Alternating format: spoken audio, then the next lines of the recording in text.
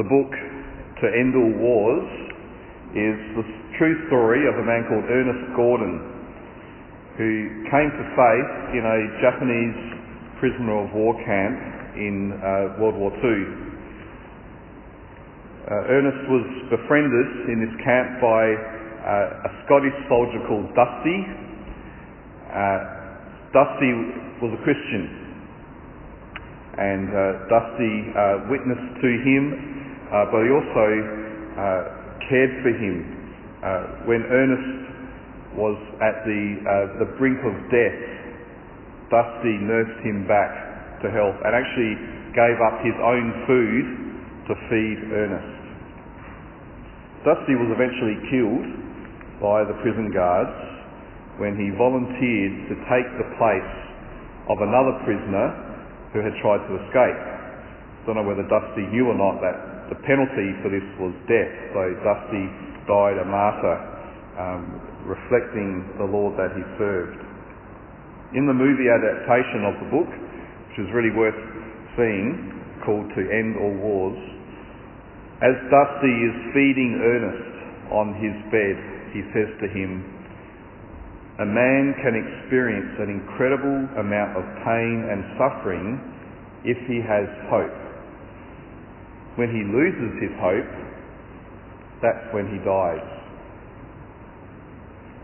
Hope is central to the Christian faith. Without hope, our faith is pointless. If in Christ we have hope in this life only, we are of all people most to be pitied. Notice that Paul here says that we can have a semblance of hope, or a partial hope that's limited only to this life.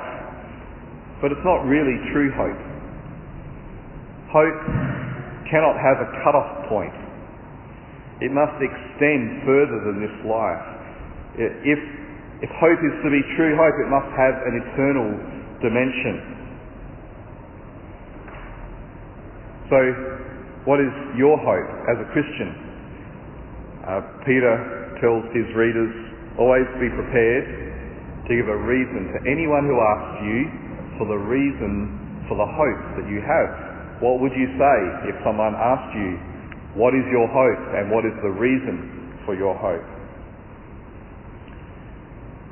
Verse 24 of our passage this morning says, "For in this hope we were saved." Now, this is another one of those precious promises that we are to remind ourselves of whenever we struggle with sin. So it's the fourth one we've seen. Firstly, there is no condemnation for those who are in Christ Jesus. Secondly, can anyone remember? You are not of the flesh, but of the Spirit, because the Spirit of Christ dwells in you. The third one, the Spirit himself testifies with our spirit that we are children of God, and by him we cry out, Abba, Father. And this one, we have a hope, for in this hope we were saved. Even in the midst of temptation and of sin, there is hope found in Christ. But what does Paul mean by this phrase, in this hope you were saved? Well, he probably means several things. Firstly, the message of the gospel is infused with hope. So much so that those who hear the gospel receive such a strong sense of hope that they cannot but respond by putting their faith in the Jesus who gives hope. This is because the gospel is not just the news of what God has done in Jesus Christ, but it is also the news of what God will do in Jesus. If the gospel was simply a list of things to aspire to, it wouldn't be a gospel, it wouldn't be news. But it would also not give any guarantee of hope. If our future depended upon our success or failure, then it might be a wishful thinking, but it certainly isn't hope. So the gospel declares what God has done in Jesus Christ and what he will do in Jesus Christ. An ancient part of Christian worship included the phrase, Christ has died, Christ has risen, Christ will come again. There is an essential future element of the gospel, an element of hope. And if that's taken away, it's no longer the gospel. As I said this morning as we took the bread and drank the cup, we declared the gospel because we proclaimed the Lord's death until he comes. I suspect that one reason why many people reject or just simply ignore the Christian message today is because they think that Christianity, like all other religion, is just about being a good person, about living a good life in the present. And we maybe haven't done such a great job in proclaiming the hope we have. There's even a church movement whose slogan is, your best life now. If this is the best life now, heaven's not going to be that great, is it? Maybe we're afraid of coming across as irrelevant or a little bit strange if we talk too much about things like life after death, the end of the world, the return of Christ and so on. Doesn't sound very scientific, does it? No one, we're told, has ever been able to prove that there is anything else beyond this life. So we can be tempted just to talk about the benefits of knowing Jesus Christ for this life only. And we risk in the end sounding no different to any other kind of self-help or self-improvement program. We shouldn't be ashamed of the hope that we have that goes beyond the grave.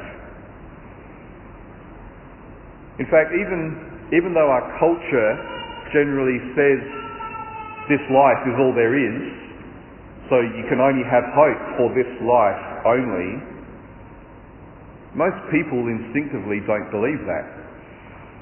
Go to a funeral and people will say things like, she's now looking down upon us, or he's now with those that he loves. There's something within the human heart that says there's more than this life. Just the other day, Barry Gibb, who was the last surviving member of the Bee Gees, was given a knighthood. He's now Sir Barry Gibb. And when he was speaking about this experience of being knighted, one thing he said about his two brothers who have both passed away, he said, I hope and pray that they are aware of what has happened and that they are proud. I believe in that. Now, the media is happy to report that because it was a celebrity who expressed some kind of hope about life after death, that his brothers who died many years ago are still somewhere and still around and still aware of what's happening. The gospel tells us that death and life after death isn't a shadowy unknown, a wishful thinking. It is a solid, definite reality which for those who know the Father through his Son Jesus Christ is a reality of life and joy and peace. So don't be ashamed to speak of the hope that we have. The second thing I think Paul means by this phrase, in this hope you're saved, is that the hope that we have is actually the thing that saves us. I don't mean by that it's the act of being hopeful that saves us, but the thing that we are actually hoping for, the thing we are looking forward to, will be the completion or the consummation of our salvation. To have our eyes fixed on that is to fully grasp the full nature of our salvation. So what is this thing? What is this thing that we fix our eyes on in hope?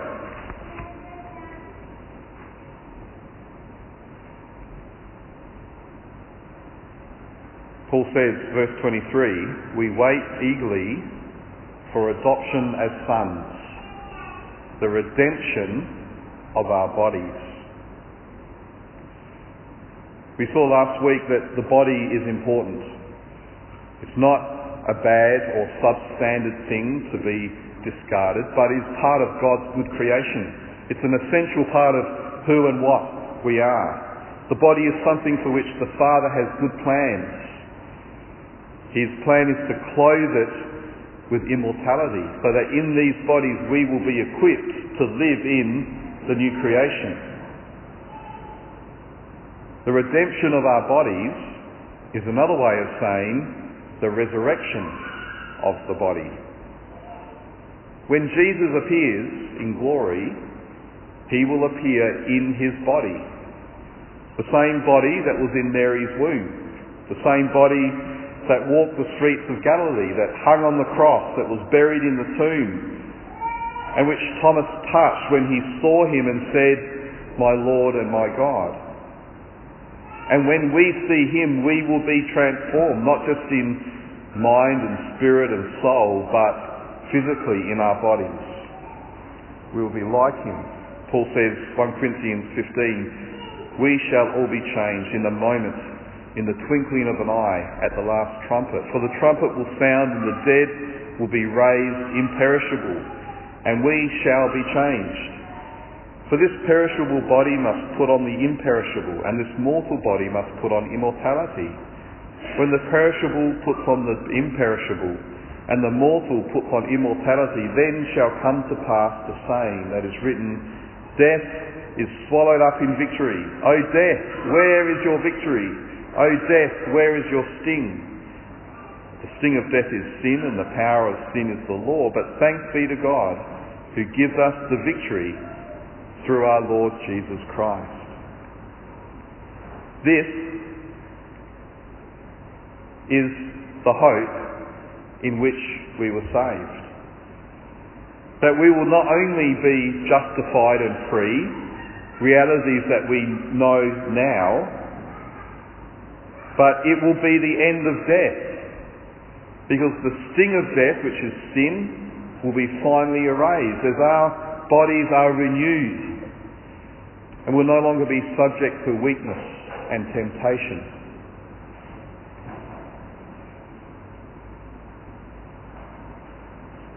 When we face problems with our bodies get old, they get sick, they get injured, and they die. When we face that, we have no reason to lose hope, because these bodies one day will be renewed. If you don't like your body, get used to it, because you'll have your body for all eternity. There's a third aspect of this phrase, in this hope you were saved. The word saved means much more than simply rescued. Sure, we are saved from sin and death. We are saved from the wrath of God. But we're not just saved from something. We are also saved to something. To be saved means to be kept safe, to be preserved.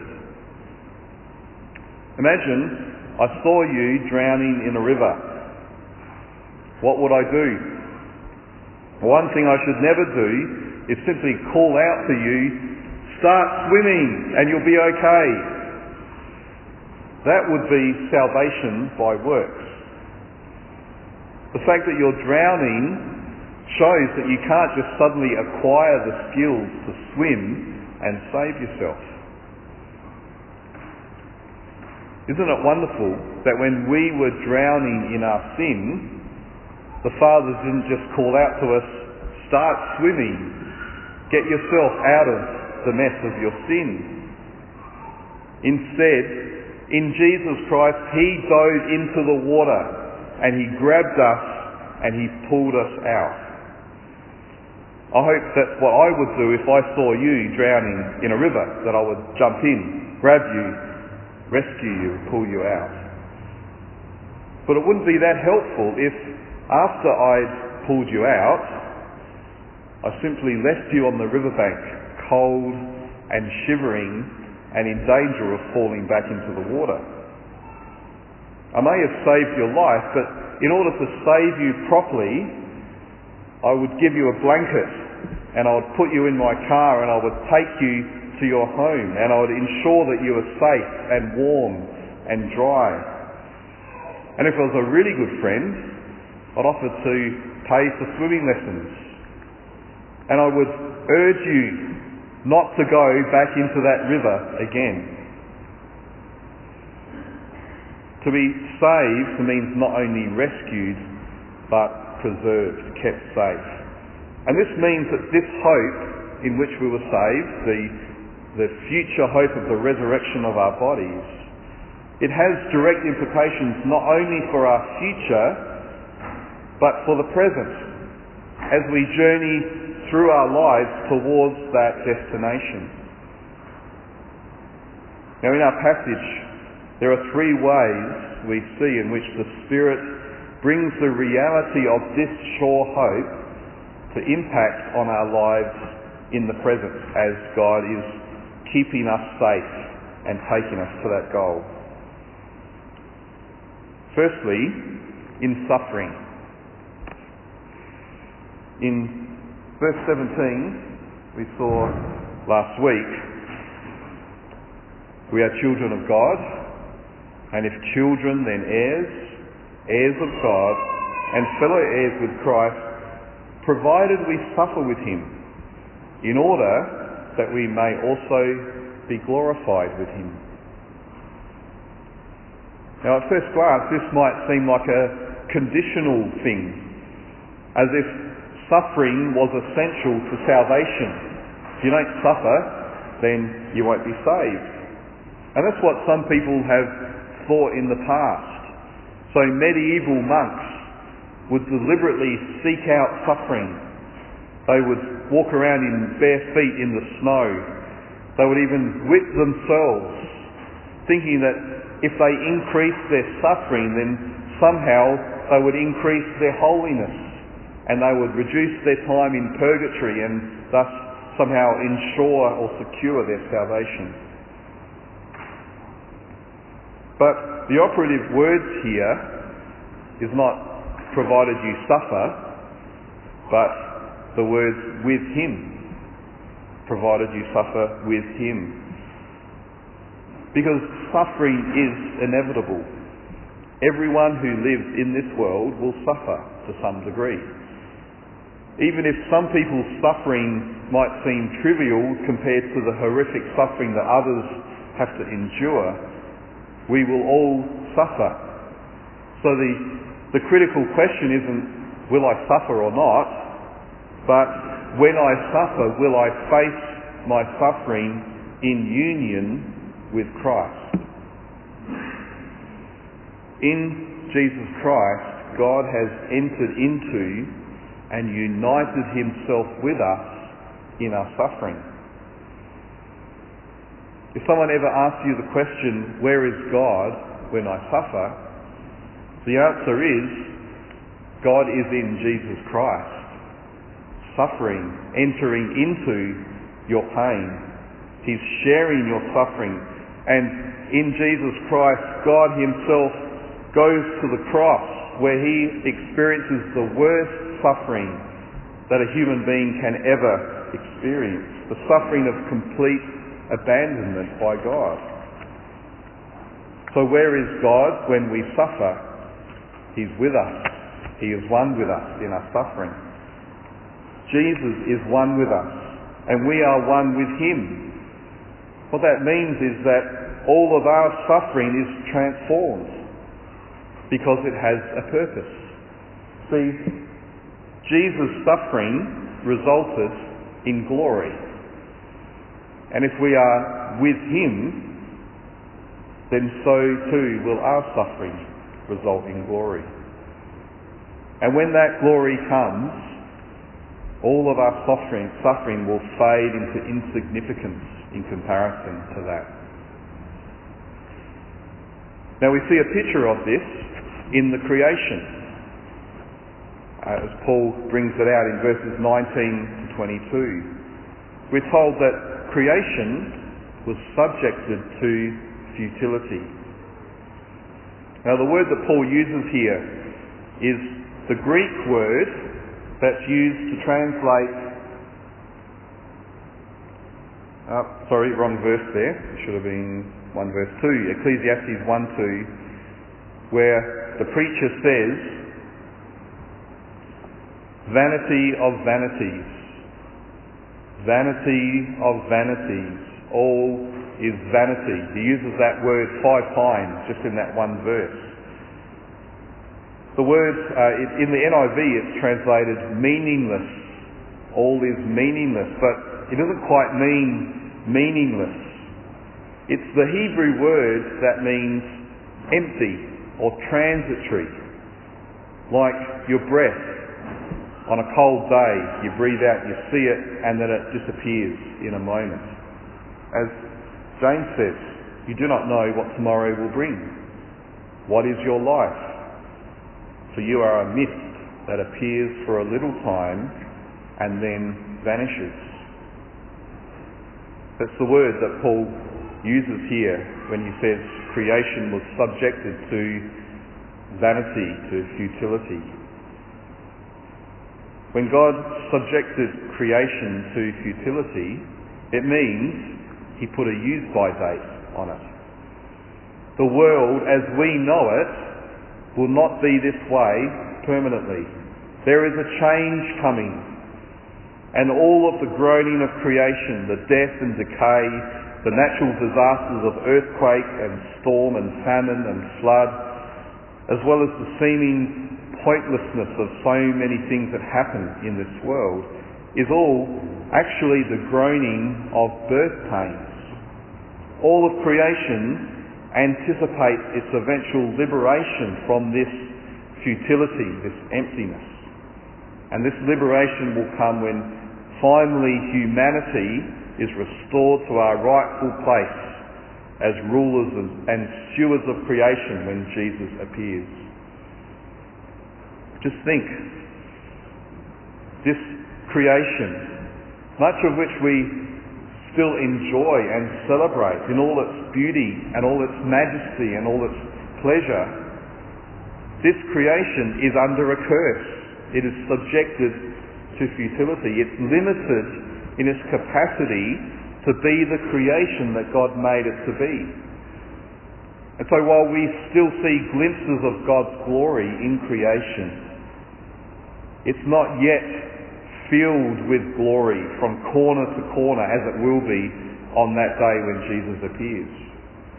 The joy and the pleasure that we find in creation now is just a fraction of what we will know when it's finally set free from its bondage to futility. So all of this groaning of creation has a goal. It's a hopeful groaning. It's not the groaning of pain and hopelessness. And the hope of creation is tied to the hope of humanity. Just as creation's groaning of suffering is hopeful, so too is our groaning. See, in verse 23, we're told that we too groan. This groaning of anticipation, waiting eagerly for the redemption of our bodies. Nothing in our lives is wasted. If we are in Christ, nothing is wasted, not even our suffering. Secondly, this hope in which we are saved, the reality of that comes to us in prayer. In verse 26, we're told that we don't know what to pray because we're weak and we do not and cannot know the will of God by our own efforts. We have no hope of even praying, let alone praying according to His will, unless the Spirit comes to us and intercedes for us, unless He prays on our behalf. This isn't just an occasional extra spiritual time when we're able to pray extra spiritual prayers or to pray in the tongues of angels, or however we understand that. This is all prayer, full stop. All prayer is prayer in the Spirit, with the Spirit interceding for us. Without the Spirit's help, we'd never have the strength to approach the Father and His throne.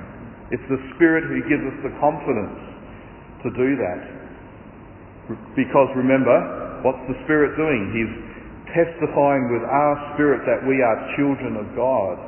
That's what gives us the confidence to come to His throne and ask whatever we need, and to cry out, Abba, Father. So in the midst of creation's groaning, and in the midst of our own groaning, what does the Spirit do? He comes to us, and see what He does? He groans. He groans with us. This is God entering into our suffering.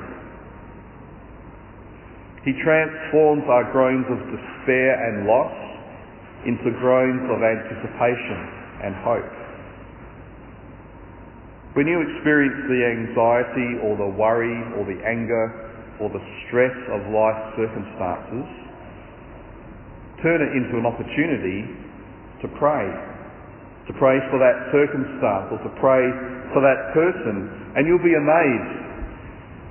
You shouldn't be surprised, but we'll still be amazed at how the Spirit turns our heart from anxiety to hope. Even if you still cannot see the light at the end of the tunnel in your circumstances, you know the one who does, who knows the end from the beginning. And you know that your life is secure in His loving hands. In this life, as we live in the hope in which we were saved, we have this great privilege of coming in prayer to the Father. One day we'll see Him face to face, and prayer, as we know it, will come to an end. In the meantime, prayer is our lifeline. In prayer we express our absolute dependence upon our sovereign and loving Father. Knowing that, I wonder why it is that we don't pray as much as we know we should. Maybe we just need to hear afresh the wonderful privilege it is, and as well the clear command of Jesus to pray to our Father. Thirdly, this hope in which we were saved impacts us in our everyday life. Verse 28, Paul says, all things work together for God. What does he mean by all things? Well, he means all things.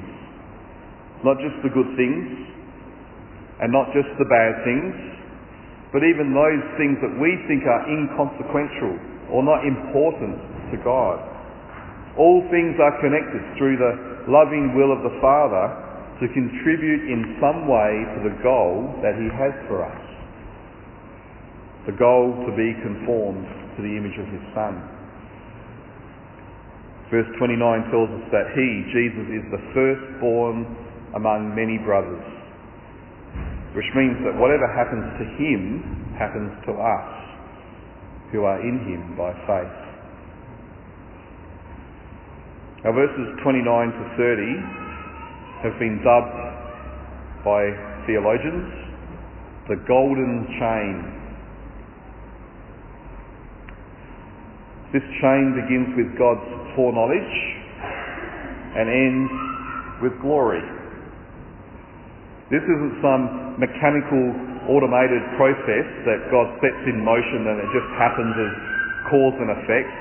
It describes the personal, relational work that our faithful God and Father is doing in us from beginning to end, in the past and in the present, in this life and in the future, as He brings to completion the work that He has begun in us. To say that He foreknew us means not simply that He knows the future, but that in eternity past He set His affection upon us before we even existed. He determined that He would have for Himself a people who would be the objects of his love. And he determined then that you would be among those people who know his love. Because of this love from the beginning, he also set the end in place, and he made it as secure as the beginning. He predestined us. He gave us a destination. This destination isn't heaven. It's not even the new creation. The destination, we're told, is to be conformed to the image of his Son. The new creation will be the venue in which this will take place. But being like Jesus and knowing and seeing the Father face to face, that is our ultimate destination.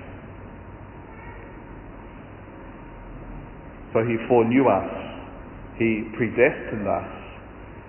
And because of this foreknowledge and because of this destination, he does three key things for us in this life. In all things, as all things are working together for our good. Firstly, he calls us. He does this through the gospel, the good news of what he has done for us in Christ and the hope that we may have in him. This is his way of saying to us, come to me. He's calling us, come to me and be forgiven and washed clean of your sin and be adopted into my family. Are you thirsty? Come to me and drink. Are you burdened? Come to me for rest. Are you sick? Come to me for healing. Are you grieving? Come to me for comfort. To be called is not just to be brought to him, but it is also to be sent out by him. He calls us to fulfill our mandate as his people, to be ambassadors for this love of Christ. So to be called by God means to have a life of purpose, where all we do to serve him is infused with meaning and has a goal, has hope. And then when he's called us through faith in Jesus, we are justified. We are declared righteous with the Father's seal of approval on us, where he says to us, as he did to Jesus, you are my beloved Son, in you I am well pleased. This means that the Father stands by us. We could say he has our back in everything. And as we'll see next week, God is for us, and so no one can be against us. We have an assurance that when we stand before the judgment throne of Christ, we will hear the words, come, you who are blessed by my Father, inherit the kingdom prepared for you from the foundation of the world. That's what it means to be justified. And then finally, now through all things that are working together for good, we are being glorified step by step. He is restoring us back to what we're created to be.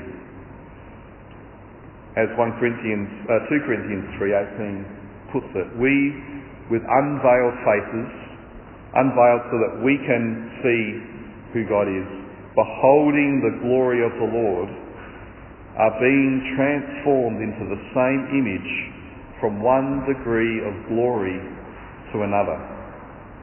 For this comes from the Lord, who is the Spirit.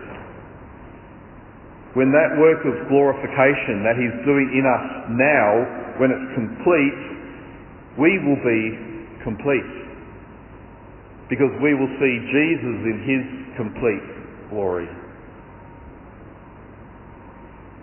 This has to change everything for us. Knowing this, we can't trudge through life with our heads hung, stoically enduring as if everything is pointless. This hope in which we are saved must infuse and invade every aspect of our lives. Not only so that we'll know hope in all things, but also so that we might be the heralds of this hope to those around us and to this world in need. Let's pray. And in fact, I'll pray and then I'll open it up for anyone who would also like to pray in response, and also to intercede for those that, particularly let's pray this morning for those that we know need to hear of the hope that we have in Christ. Let's pray.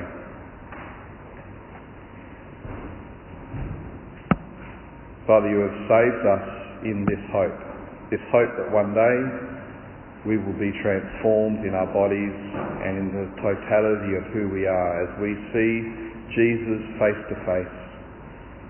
And as you finally and fully restore us to the fullness of what you have made us to be, your people, reigning with Christ over this creation, this creation that will one day be renewed and will be filled with your glory as the waters cover the sea. Father, we pray that we might be a people who live in hope. We pray that our friends and families and neighbours and others will come to us and say, you're different, you have hope. Please tell me, what is the reason for this hope that you have? And when those times come, Father, we ask that we might have your words to speak, that we might be faithful ambassadors of this hope, that we might speak the words of life and truth and peace to them when they ask us.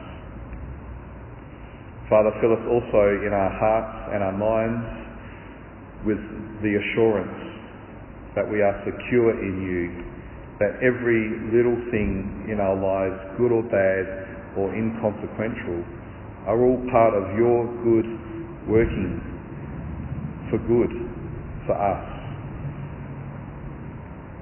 Father, give us that hope and help us to live that hope, we pray in Jesus' name.